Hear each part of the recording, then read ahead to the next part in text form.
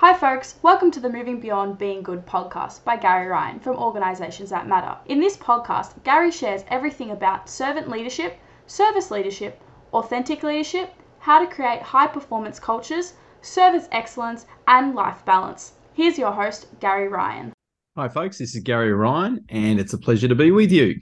This episode's about the most important mental model that Michelle and I have taught our 5 children. It has absolutely been the most powerful mindset that we've taught our children since they were very little. In fact, even before they could properly read, we were teaching them this mindset. Now, in terms of mental models, it's all in chapter 2 of Disruption Leadership Matters, Lessons for Leaders from the Pandemic. It's also in the Plan for Personal Success program where I teach about mental models. And it's also in my very first book, What Really Matters for Young Professionals. So just a quick reminder, if you imagine an iceberg and above the waterline is the top of the iceberg, that's your behavior that is observable and visible to everyone and in fact recordable. People can give you feedback on that behavior. Below the waterline is where your mental models sit.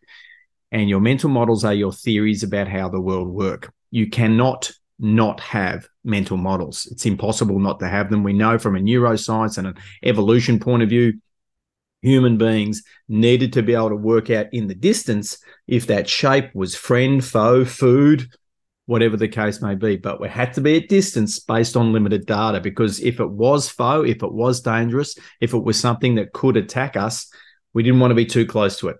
The mental models have enabled human beings to thrive and survive. Part of the challenge is, though, is because our mental models are below the waterline, most people don't know about the theories that they've got that are directly impacting their behavior. So it's the same for you. Your mental models directly impact your behavior. And in my professional work and my coaching and the work I do in organizational cultures, I help raise that iceberg out of the water so that people can become more aware of their mental models. And the issue with your theories about the world that come from your life's experience, they come from your national culture, they come from your work experience, right from the first time you ever got a job, they come from your family experience, whether you got a religion or not. And if you do have a religion, what sort of theories that religion's teaching you to have is where our mental models come from. And one of my heroes, Chris Argyris, he says that real learning only ever occurs when you shift or change a mental model, which means we actually change a theory. It's very difficult to change a theory if you don't know what they are. Now, because our evolution has caused us to be able to judge things with limited data from a distance, one of the things us humans like to be is we like to be right. So we like to be correct. And any of you in a relationship will know, if you think of your partner, we like to be right, okay? As a result of that, what we do is once we get a mental model, even if it's subconscious, we go seeking information that reinforces that mental model, okay? Because we like to be right. Now, that can create over time a challenge for learning. Now, Carol Dweck talks about a growth mindset. So a growth mindset is when we have deliberately formed mental models, conscious mental models, that I'm always learning. I'm always open to learning. Now, a fixed mindset is when, yes, I'll learn, but only within the lane where I feel comfortable.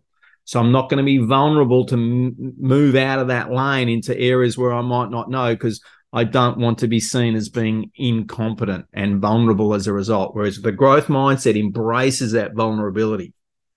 So now that we've just refreshed what we mean by mental models, I'm sure you'd like to know, what is the mental model that we taught our children? And this mental model was tested by the pandemic, folks. This is when it really got tested. We had a belief, Michelle and I had a shared mental model. And that's the other thing about mental models. When you create shared mental models, all you leaders out there, it's one of your most important jobs is to create shared mental models or shared theories about what the team or the organization is trying to do and what success looks like. And equally, how we're going to get there together. We need to have those things shared and explicit. It's obviously a lot of the work that I do in my professional work with my coaching and culture development work, where we help develop those shared mental models and then make sure that your systems and processes actually support them. So now you're still wondering, what's that mental model that Michelle and I taught our 5 children? And what it was and is to this day is that they are the ones who are responsible for their learning, not us. Our children have been taught that they are the ones responsible for their learning, not their parents. So what does that look like in a practical sense? So when they were little, yes, of course, we started reading with them. At night time, we would read and tell stories. But as soon as we could, we would get them to the age and say, okay, you like reading? Yes, I like reading. Well, now reading's part of your responsibility. It's part of your learning. Now, it's important that you bring the book to us, and we will always be available when you do, but you bring the book to us, so we will read with you and we will help you. Equally, when one of our children was having some trouble with reading, they put their hand up and let us know straight away, I'm having trouble with this. And we said, okay, we as parents will now do what we need to do. And we went to the school and we found some support. And in this particular instance, the support the school gave us was to buy a whole bunch of word cards. We had a 500 cards with just like cat, dog, and them, us, and all these words on it. And then it was just to play games with that child who was 5 at the time and create sentences, starting off with 3-word sentences and so forth. And because we taught this mental model to our child, he was able to, be the instigator. Come on, let's play those games. So even though he was having trouble learning because of what we did to support him and because he owned his learning, even at that age, within a week, he was reading fluently. Seriously, within 1 week. Okay. And when that problem arose, our mental model of us demonstrating that was, well, we didn't know how to handle that situation. The older children hadn't had that problem. So we didn't know. So we went to the experts. Where were the experts? Well, the experts are at school. So let's go there and ask them. And within days, we got the answer to actually help us come up with the solution. Now, all along the journey, what Michelle and I do is we look for opportunities to reinforce to our children. That's exactly what being responsible for your learning is. So let's come to the pandemic. So our youngest child at the time is in year 4 in elementary or primary school here in Australia. And they're doing 1-hour class in the morning, and then they've got some work to do before they're finished work. Remember, we're in lockdown. So I come out of my office after a session, my home office where I am right now, and I go to make myself a coffee, and I notice that my youngest son is on his phone FaceTiming one of his best friends who also has the same name. And I'm, that's great. I'm thinking they're just chatting. But as I'm making myself the coffee, I noticed that they were talking about schoolwork. And then I noticed even more, the whole conversation was focused on schoolwork. So I came back and I said to my son, Darcy, I said, oh, Darcy, what are you and the other Darcy doing? He said, well, look, we work really well at school. Now, at this stage, they weren't in the same class. They'd previously been in the same class, but when they were in year 4, they were in separate classes. But they knew that they worked well together. So they had reached out to each other independently and arranged to follow up after their school session to do the work, to work together to get the work done so then they could go and play.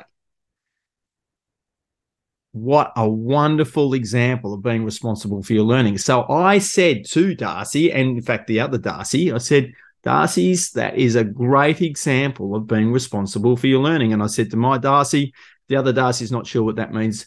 You can explain it to him. So as I walk off, I could hear my son explaining it to his friend what that meant.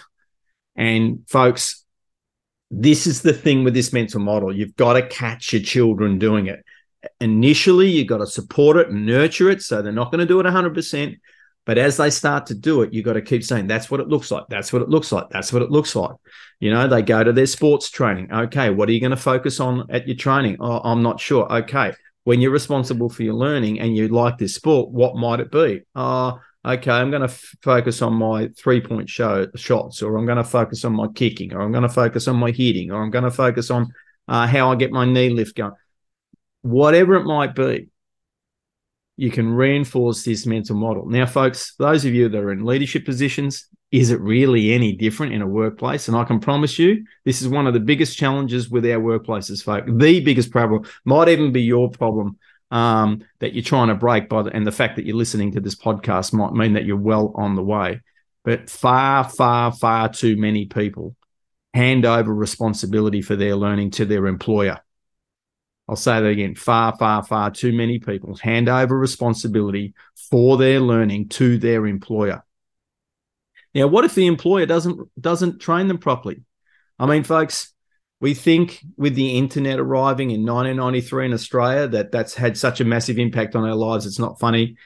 That is going to look like a school picnic with the impact that AI is going to have. And human beings, whether we like it or not, a lot of jobs are going to be at significant risk. And people who have let themselves release their responsibility for their learning are going to be at significant risk. I'm not saying that's right, folks, but you don't have to be Einstein to see what's coming.